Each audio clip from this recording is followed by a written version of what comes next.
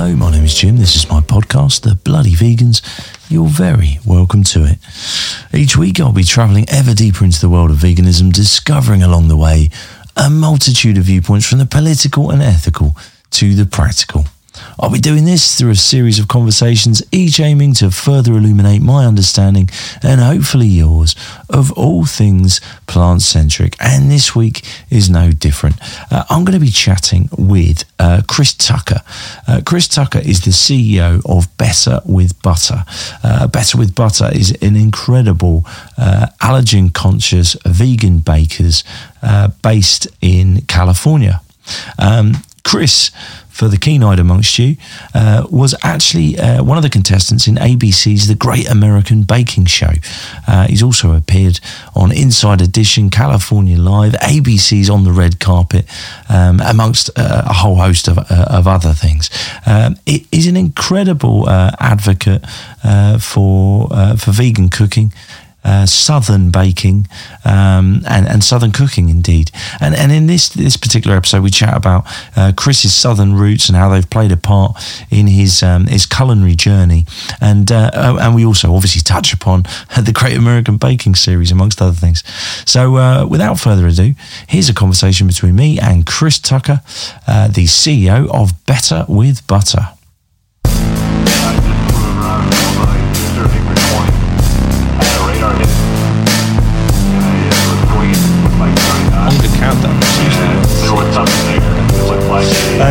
So Chris, it'd be awesome to get started with a little bit of your personal journey into the world of veganism. What's kind of brought you here?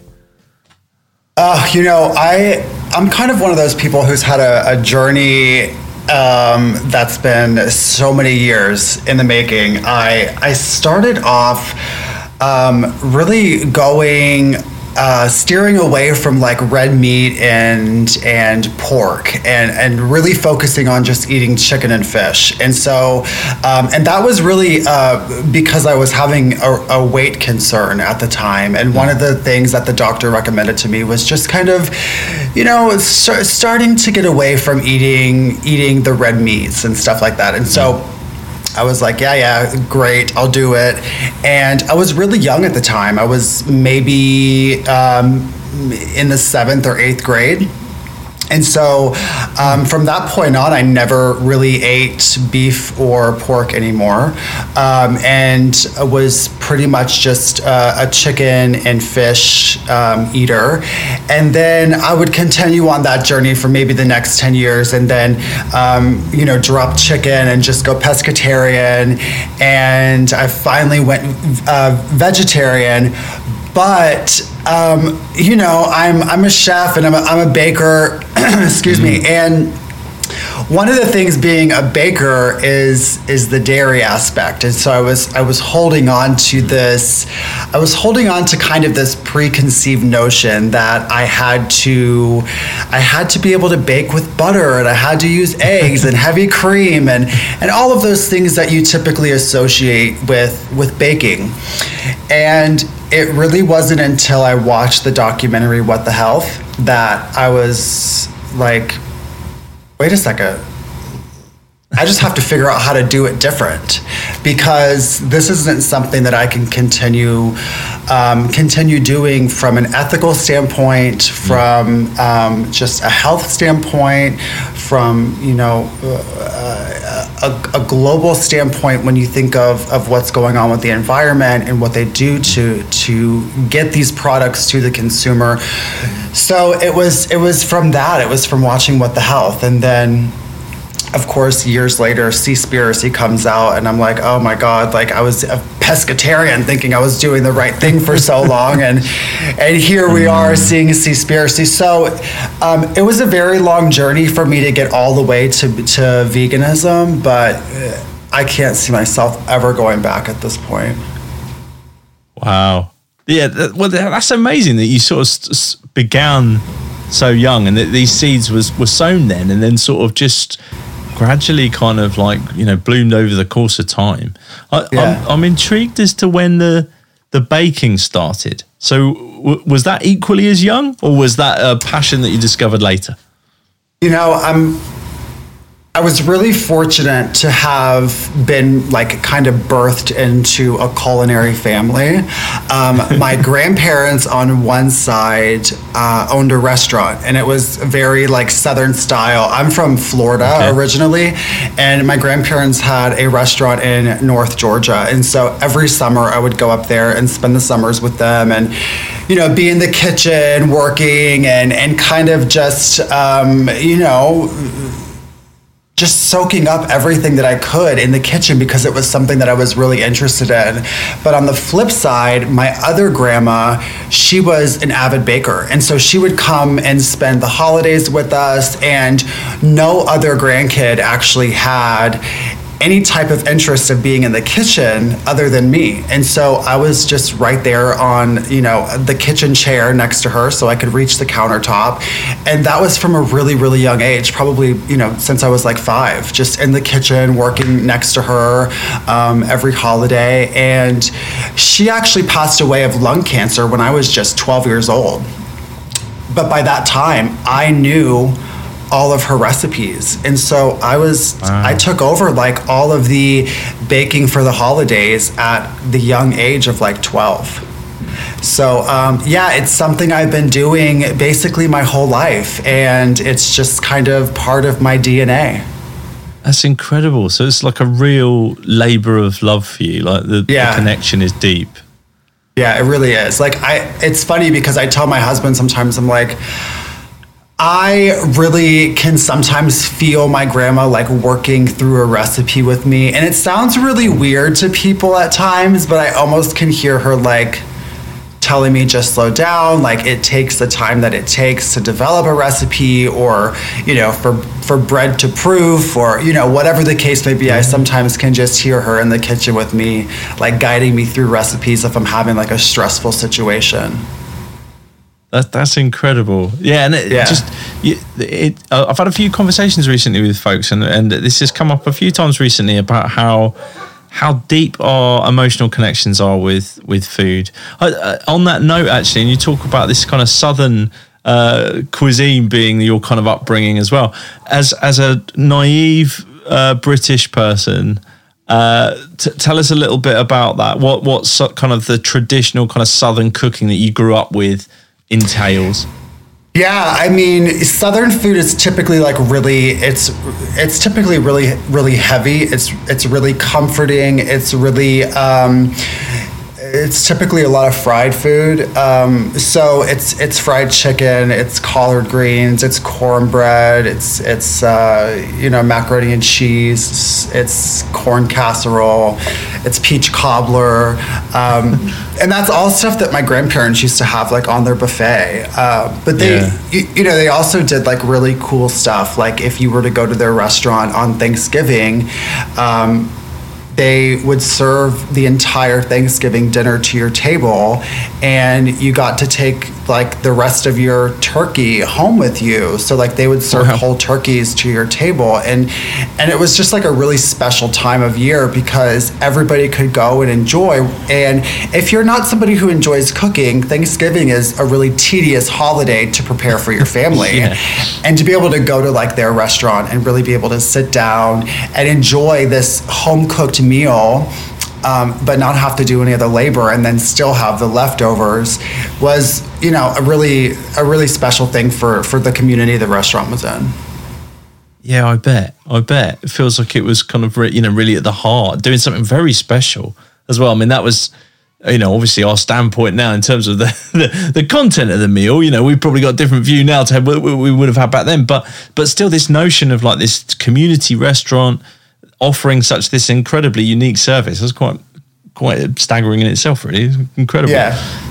Thinking about your moving it forward, thinking about that upbringing then. So you've got this kind of like shining example of this community-based kind of professional restaurant on one side. You've got this amazing emotional connections with baking and so on. Was that... Do you think it was kind of almost kind of a destined point that you'd make these two worlds collide, if you like, and that would be your kind of profession? And was there a moment that you particularly knew this is what my calling is, if you like? Well, one would think, one would think that like the way, like if you were to have watched me from like a fly on the wall perspective, as I was growing up and as like my skills were developing as I got older and was experimenting more in the kitchen, one would have just thought that, this guy's going to go to culinary school and, be a chef. Cut to, I moved to Los Angeles to go to hair school. Okay. So I did that, and I was a hairstylist out here in LA for about 10 years. And, it was one of those things, again, along the way, I was still baking. I still had, a little baking Instagram, and I was putting up everything that I was creating in the kitchen, I was putting up and doing my hashtags and all of that fun stuff. But it wasn't what I was doing for my career at the time. And I would say that I quickly learned that hair wasn't my true passion, but I stayed with it because I, had invested in the schooling. And so I got an opportunity to go on the Great American Baking Show. And that was probably the time where I was like, okay, the hair industry has ran its course, and we're gonna leave that as a portion of life and move on from here.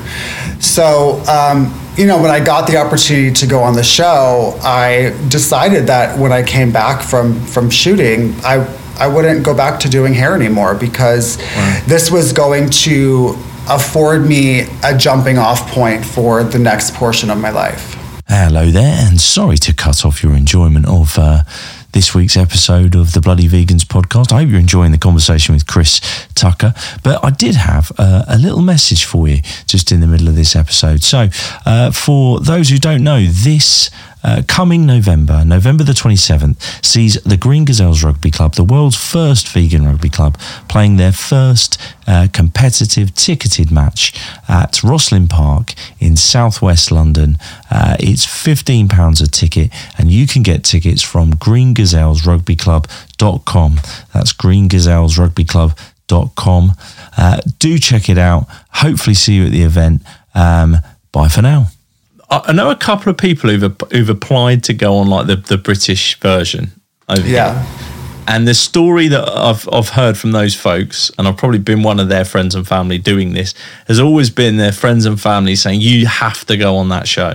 Like, why don't you apply? This is like, it's clearly your thing. Was there a group, friends, family, your husband saying to you, you need to get on this show?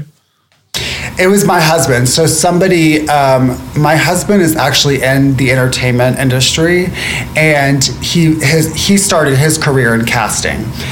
He's now a producer, but he started in casting, and one of his old casting mates reached out to him and said, hey, I follow your husband on Instagram, and he looks like he would do really well. I'm casting the Great American Baking Show right now. And so he came home from work that day, and he's like, so I got this message today, and I really think you should give it a go. And again, I was a fan of the show. We had watched every season of the British version that was available here in the States. We, watched all of the American version. And I was like, yeah, why not? Like, why not go for it and see what happens? If I don't get on, I don't get on, but I should at least try. And it's one of those just the process of auditioning for a show like that, it's so grueling that I think it in itself makes you a stronger baker. It makes you it makes you like a better, more, I would say it makes you more confident in yourself just by auditioning for the show. But yeah, I got on. That's amazing. Like, what's that process like then? The you mentioned it being I can imagine. I can only imagine, because I dabble in a bit of baking, but I'm nowhere near your standard. Like those kind of auditions. Is it? I'm imagining. Is it like the show, almost like dress rehearsal after dress rehearsal? Of like, can you do this under pressure? Yeah, so it starts off by you do kind of like a casting interview, kind of like what we're doing right now. Like it's just a Zoom call with a casting director, and then after that you submit another video for the network, and then you have to do like this 100-question interview, and then after that you're actually invited to an in-person where you have to bring 3 different bakes. 2 of them are your own, your whatever you'd like, and then the third one is actually a recipe that they give you, but they don't give you the directions for it. So It's basically like, here's the ingredients, it's bread, but how is that bread going to come out? Is it going to be a country loaf? Is it going to be, a rustic loaf? Like, how are you going to present it to the judging panel? I will say that everybody's looked a little bit different who I was there with at the time, and I got it all wrong. Mine was definitely incorrect. But yeah, it was after that round of meeting with the judges or the judging panel, it was like the culinary producer of the show and then a couple other people. After that, you got a call back to come in and do like a mock bake-off where you were in a kitchen at a culinary school, and there were cameras, there were field producers, they were coming around asking you questions, and you were baking, and they were kind of seeing how you would be on camera and how you could do with the distraction of, other people around you, not having the directions to the cake you were making, seeing how you acted under that pressure. I can't believe that. The pressure. I just couldn't even begin to cope with that. How did you feel? Had you been through anything like that before? Was this kind of like completely unique? Never. This was my very first time on camera. It was, I moved out to LA to be a hairstylist. I didn't move out here to be, an actor or be in front of the camera. I never, it was just never in my purview. And so to have that experience it was interesting. And then to go and actually be on the show, I learned that I actually enjoyed it. Like I didn't really get nervous by it. I got really excited by it. And, it showed me a different side of me that I really didn't know was there. Yeah. I bet I imagine under that level of pressure, probably anyone would discover all kinds of stuff about themselves they didn't know. Yeah. Oh, there was breakdowns and meltdowns, and it was a really interesting time. Yeah. Yeah, I can only imagine. The thing that would a lot of it would scare me, but one of the things that would particularly scare me is the technical challenges, like you say, where you have you're going to make this and you don't really know what the instructions are or how to do it or anything. And there's always that, I imagine there's a lot of editing obviously that goes down to the hour's show, but there's always that moment where all the contestants are kind of like panicked looks, almost like glances at each other's stations and like, what are you doing it like I'm doing it and all that kind of stuff. Like, was it exactly like that? Did you find yourself in a lot of those situations? How did you come through those? That was exactly like it was. I mean, when you're there and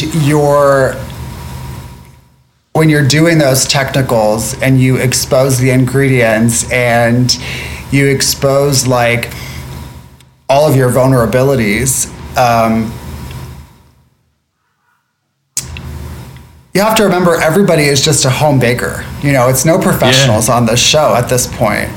And to expect that anybody in that tent has created or baked all of the things that are going to come under these technical challenges, it's probably not going to happen. So like for me, I had never made Florentines before, but you kind of just go with your gut. and you kind of just you look around, you give a glance to see okay, everybody's getting their pots out and starting on the stovetop. I'm gonna go with that. So that means, and then you look back to your ingredients and say, okay, so they must be making a caramel. I'm gonna go with that. I'm gonna make a caramel, and you kind of just go with your gut and put one foot in front of the other. That was the most nerve-wracking, was those technical challenges. Somehow I did well on all of them. I did well. So yeah, maybe my grandma was with me on all of those. I don't know. So. I think so. was there any, because and forgive me, it's difficult to get hold of the show, the US version, over in the UK, so I haven't had a chance to watch your particular series, although I'm going to try and seek out a way that's not too illegal to do that, because I'm a big fan of the show myself. In terms of, like, there's always a controversial moment. There's always some folks who've had a disastrous week and everyone kind of feels for them. It sounds like you had some amazing success with with some of those technical challenges. Was there any moments, those like heart-stopping ones, where you were kind of looking around thinking, oh my God, I feel so sorry for that person over there right now?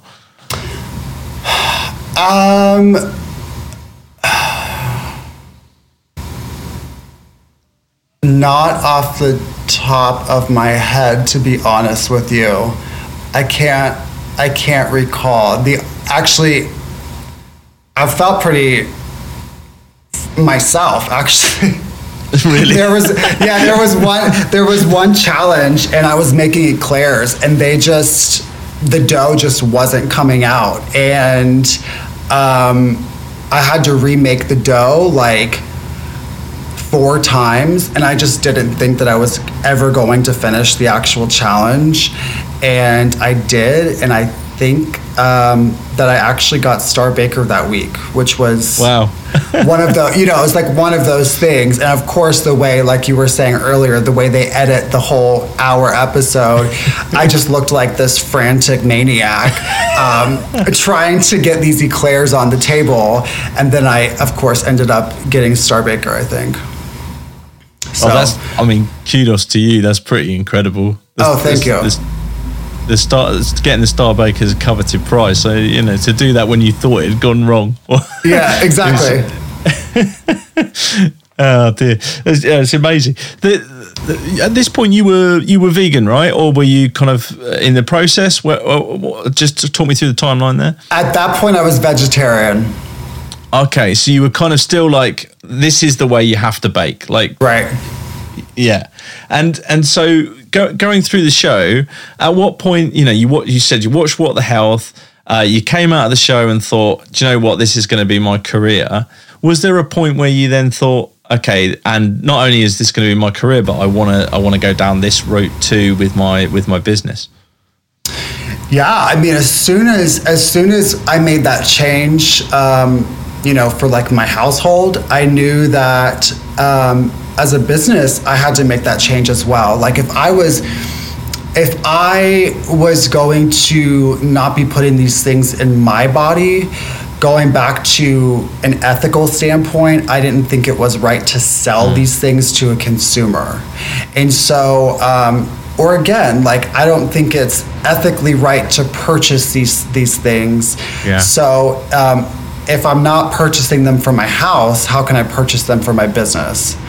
So it kind of just all just fell into place. And, from a consumer standpoint, there's not a lot in the marketplace for, allergy conscious baking, which is what we consider ourselves. We consider ourselves allergy conscious baking. So, vegan and gluten free is primarily what we put out, and there's just not a ton that is on the market for it. So it's nice to be able to fill a little bit of a void when that wasn't necessarily what we were looking to do. We were just looking to follow our ethos.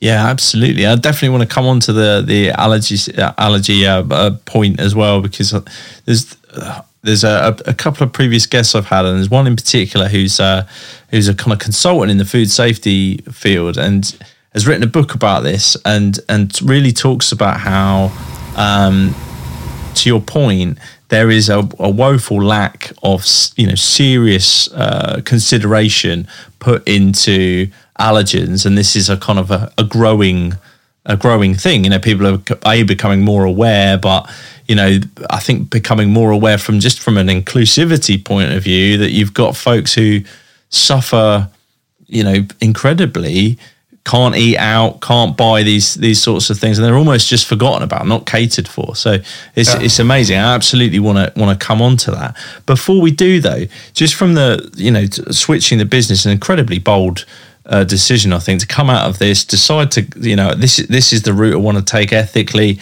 I'm going to make not only a business but a new business, and I'm going to make it focused on veganism and so on. Given your background, given how long you've been baking, and like you said, in your mind it was heavy creams, it was butters, it was the whole eggs. What was that process like of relearning almost? Like, where did you even start? Because I could imagine that would have been incredibly difficult for someone who's got so much accumulated knowledge in the kind of like the traditional methodology of baking.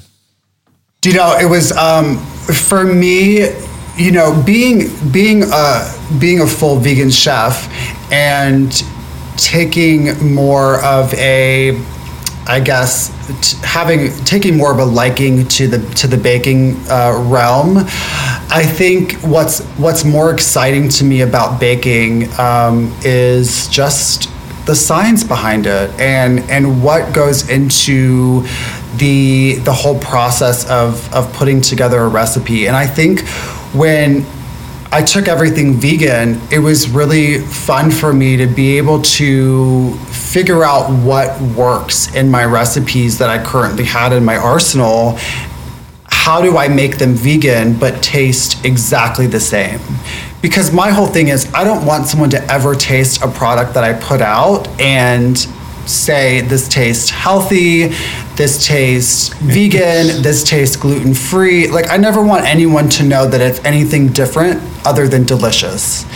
And so for me, it was challenging because, there's so many different ways that you can swap in eggs for a recipe. You can use tofu, you can use flaxseed, you can use aquafaba, you can use just egg. Like, you can use so many different things when you're substituting in eggs. But again, there's a million different milks on the market. Do you want a higher concentrate of fat and you're using coconut cream? Like, it really just because recipes are all about ratios, it's really just trying not to mess with your fat ratios in the recipe, and just you have to dive into the science of the recipe in order to keep it the same.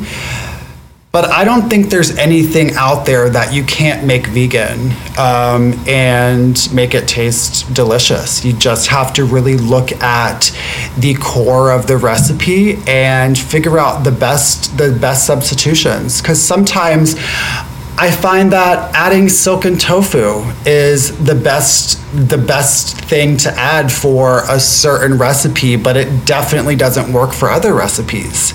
So it's a lot of trial and error, much more than working with regular stuff. But now that I've been doing it for a while, it's coming more natural, and it's kind of just the way I do things now, opposed to when I first started. So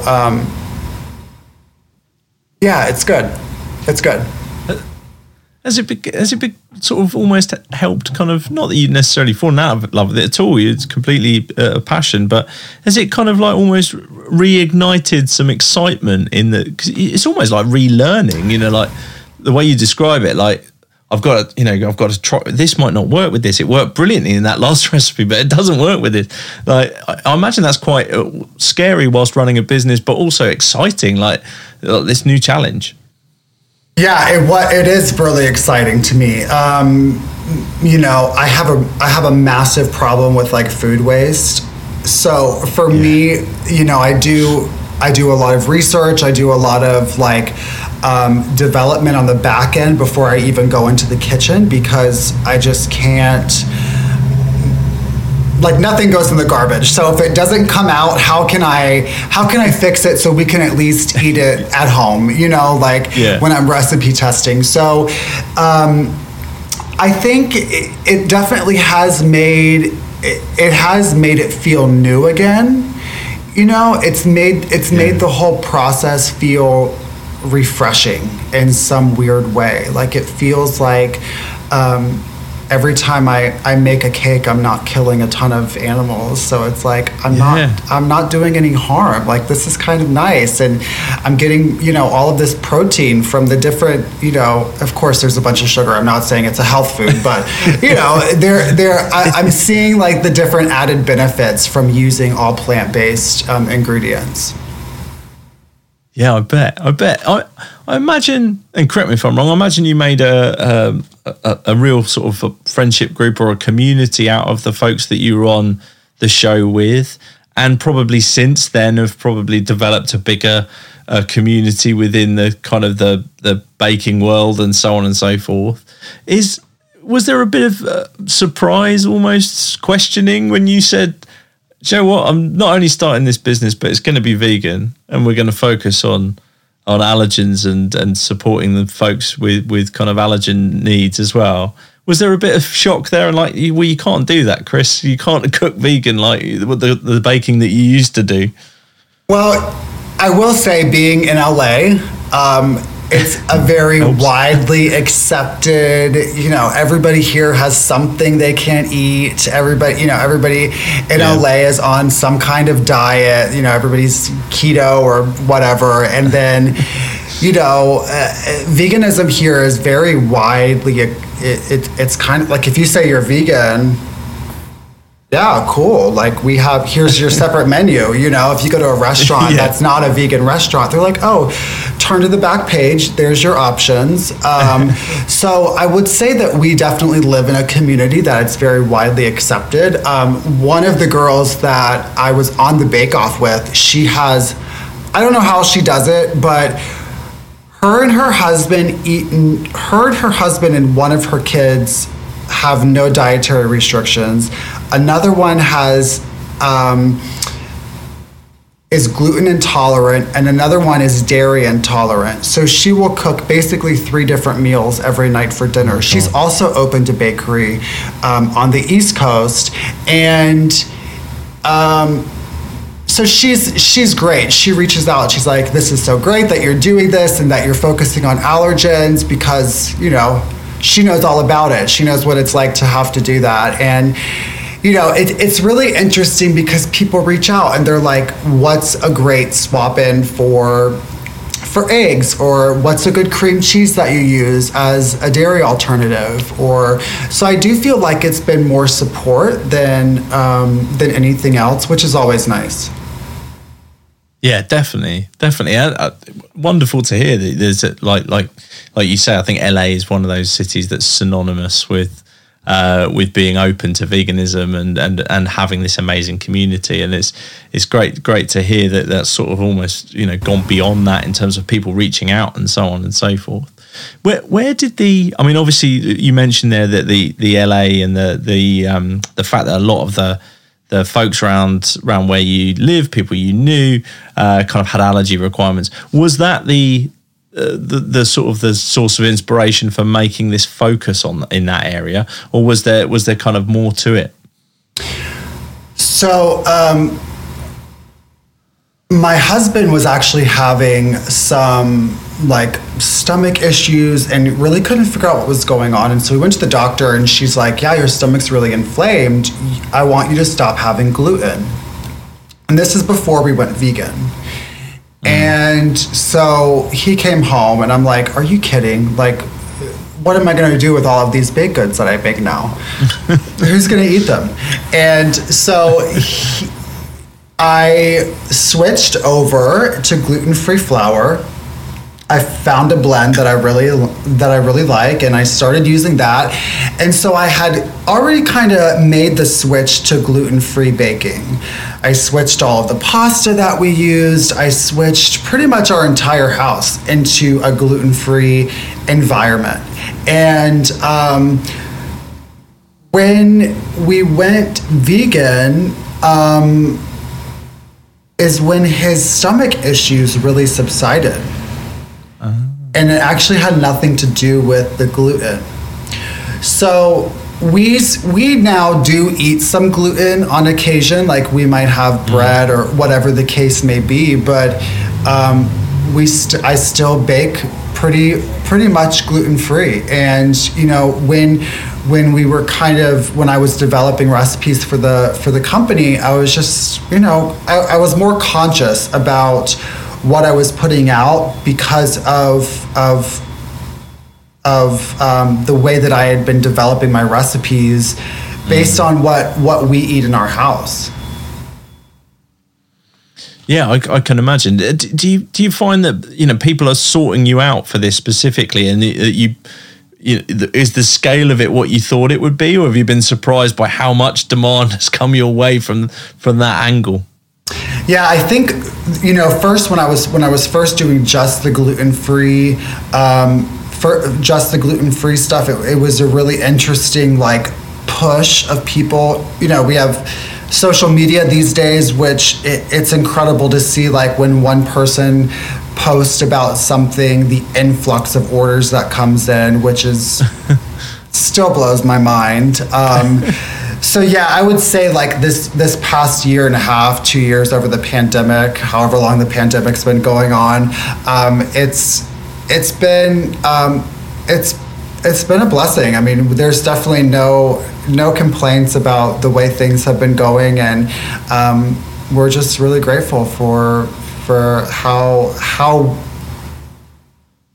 when a lot of businesses slowed down, ours kind of picked up because we had people reaching out to send gifts to people for, their employees, just showing gratitude for working from home, and, just different stuff like that. So it was a really nice way to be able to kind of take part in that as well. People just, wishing happy birthday from a distance or what have you. So it was a really nice thing to be involved with this year as everybody was kind of celebrating from a distance. I was going to ask you about that. As a business owner with a relatively new, growing fast business, something like the pandemic hits. Just to add a bit more complexity, you're relearning really a career. You've moved into a new career, a new style of cooking from the one that you'd grown up with. And then a pandemic hits as well. I can't imagine again what you would have dealt with as a business owner there. How did that feel? Did you feel like you had to kind of pivot from the original plan and move more into this kind of space of being able to ship out and make custom cakes and so on? Was that the original plan, or was it kind of you were rolling with the punches? We were 100% rolling with the punches. Yeah, so before the pandemic hit, we were doing local coffee shops here in Los Angeles, and we were more of a wholesale. And doing custom cakes, but not doing any delivery to nationwide delivery or anything like that. We had none of that set up. And so when everything went into lockdown, we had to quickly figure out what to do. And so we started doing quarantine drop-off menus. That was our first step. Right. So the week after lockdown, we started doing these quarantine drop-off menus. They changed every 2 or 3 weeks. We would post them on our Instagram, and they kind of just took off, and they went really well. And then we had people reaching out asking if we could ship them stuff, and the reply was, we don't have any shipping set up. And so we had to just quickly figure out what's the cheapest way to ship things and the fastest, because it's perishable items. And so we quickly implemented nationwide shipping, and then fast forward to now, we do nationwide shipping, and we don't have the quarantine menus anymore, but we try to keep them pretty change what we have on the website pretty often. Right now, we just have a few different cookie options because of the summertime and shipping things in this hot weather. But we have different boxes for Mother's Day and Father's Day and Easter and Christmas and Thanksgiving. So we try to change it with the season, and everything's always gluten-free and vegan. So it was really nice for people as well, because you also don't ever know what people's allergies are. And so to not have to think about that and be able to just send them a box and with a little card inside that says whatever, and know they're good to go. It's wonderful as well to have built, going back to a point you made earlier, this level of trust with your customers that they can come to a vegan, gluten-free baker, not knowing that the recipient, what needs that they may have, but knowing that you'll cover all, and them not feeling like I'm going to give them a product that isn't quite as good as the cake that we buy from X company. So right. Testament to the work that you've done to make a product that is, exceptional in quality to the point where no one really, it sounds odd to say, but no one really minds whether it's vegan or not, sort of thing. That's not a problem. Right. I mean, let's face it, we've all had something that you've taken a bite out of and you're like, it's gluten-free. Or you've taken a bite out of it and you're like, oh, this is vegan, or whatever the case may be. So, that's something that we really pride ourselves on. From the bakery to doing a full catered event, I don't ever want people to know they're having something that's vegan. And that's something that's really important to us, because if they're eating tofu or if they're eating, a chickpea salad that's supposed to be tuna fish, I don't want people to know that what they're eating is plants. And that's kind of the bottom line. I think that as a chef, I have to do my part in making them feel like veganism is an approachable way of life, and that it can taste good, and that they can eat whatever they want. They just have to use their imagination. On that note, do you sort of almost feel, because I'm kind of getting this sense with it, that it's almost like it's your own form of activism in a way, Is that too bold a statement to make? That's kind of how I sort of feel about it. No, I think it's definitely something like that, because we've all been asked, like, well, what do you eat? Like, everybody thinks that because you're a vegan, you only eat salad or you only eat lentils, or there's all of these. But the fact of the matter is, like, the science within the food industry has developed, I would say, just in the last 5 years, into something that I would have never imagined. And so what you can consume as a vegan is really phenomenal, and you don't even have to put that much work into it. You can buy all of these great products from your local market and prepare a meal just as you would if you weren't a vegan, and have something that tastes incredible. So I think, get your view on something on this. So sorry, Chris. No, go ahead. No, I just wanted to get your view on something, really, because I had a conversation a while back with a chef called Andy Hogburn, who runs a fantastic restaurant in London called Butta, and they pride themselves on, very similar to yourself in terms of an ethos, very different food, but in terms of our intention is not to be a good vegan restaurant. Our intention is to be a good restaurant. Right. And it's irrelevant. We happen to be vegan. This is what we believe. These are our ethics.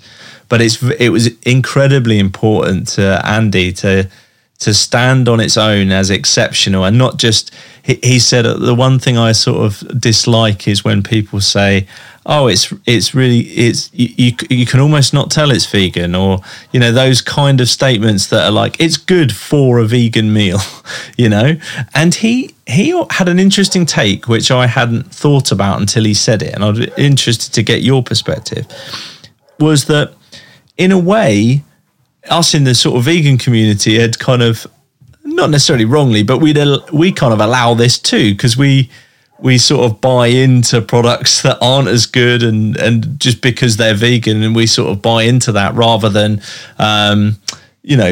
being selective, almost demanding a higher standard than we did before. And so he was kind of saying it's actually these, and he had a particular dislike of things like jackfruit burgers and stuff. I love a jackfruit burger personally, but he was talking about these things and kind of saying that they're almost like lazy. It's almost like this is like the vegan option that we sell, and it's kind of okay. And he was kind of saying that we in the vegan community we need to demand better. We need to do more things that are different. We need to make things that are exceptional in order to raise the bar properly and become on a par with kind of high quality mainstream food. So that's a very long rambling statement. I'd love to get your view on it.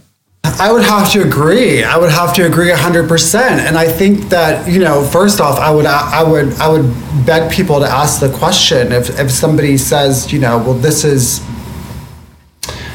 let's say this is a great slice of chocolate cake for it being vegan.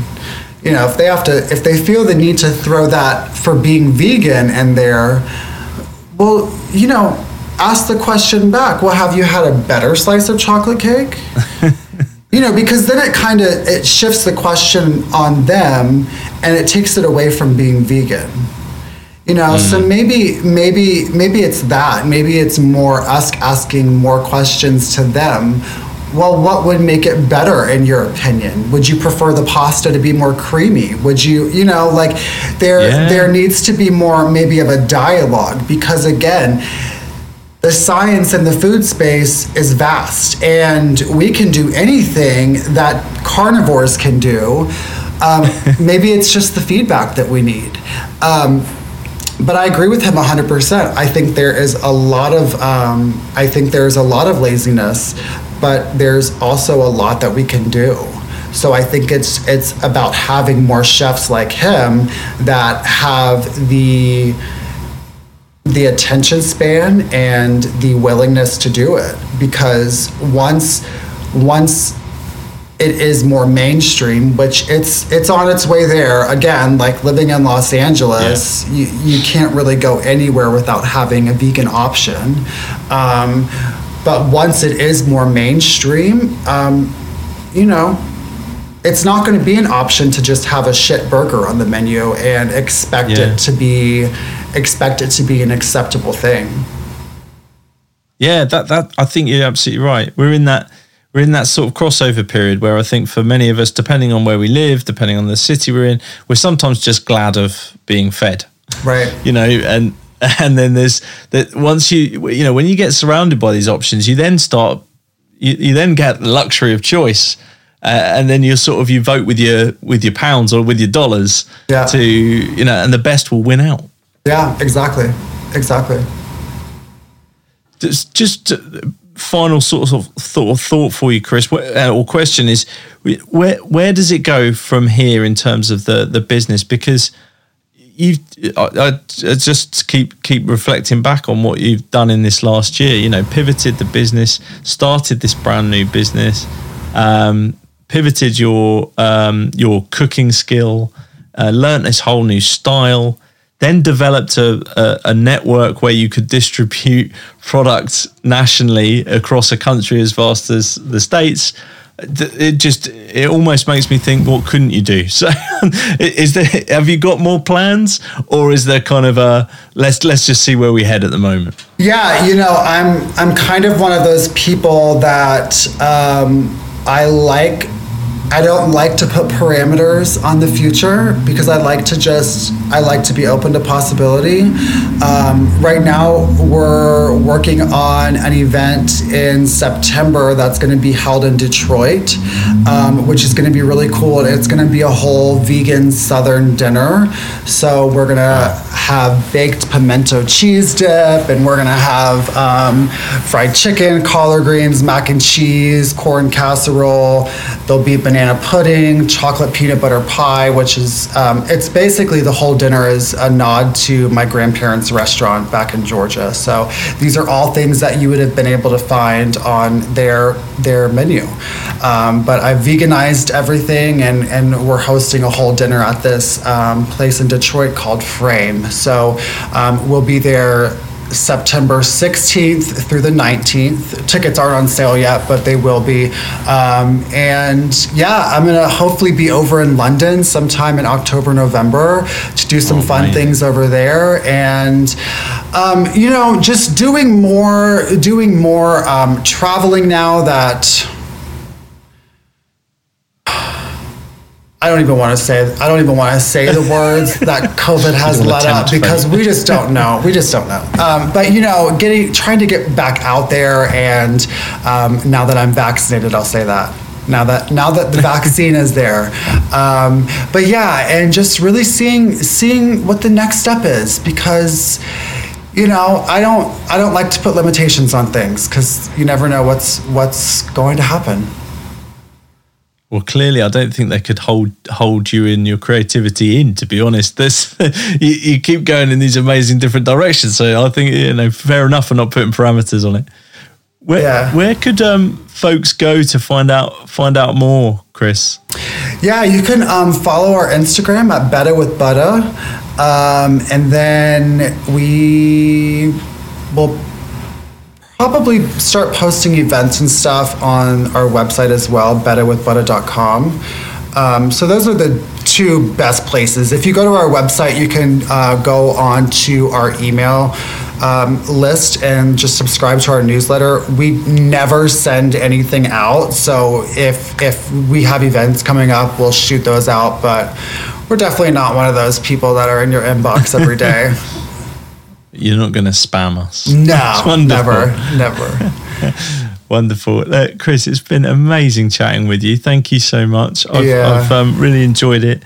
The Instagram, I can absolutely, is mouth-watering. I could definitely recommend folks get on there, check it out. And the website, I can't wait to visit. And I hope some of those events like you've got planned in Detroit end up all over the place. I'd love to see one of those in London. So hopefully one day we'll see you over here soon. We're working on it, Jim. Hey, thanks for having me today. I appreciate it. It's been great. Thanks, Chris. Thank you.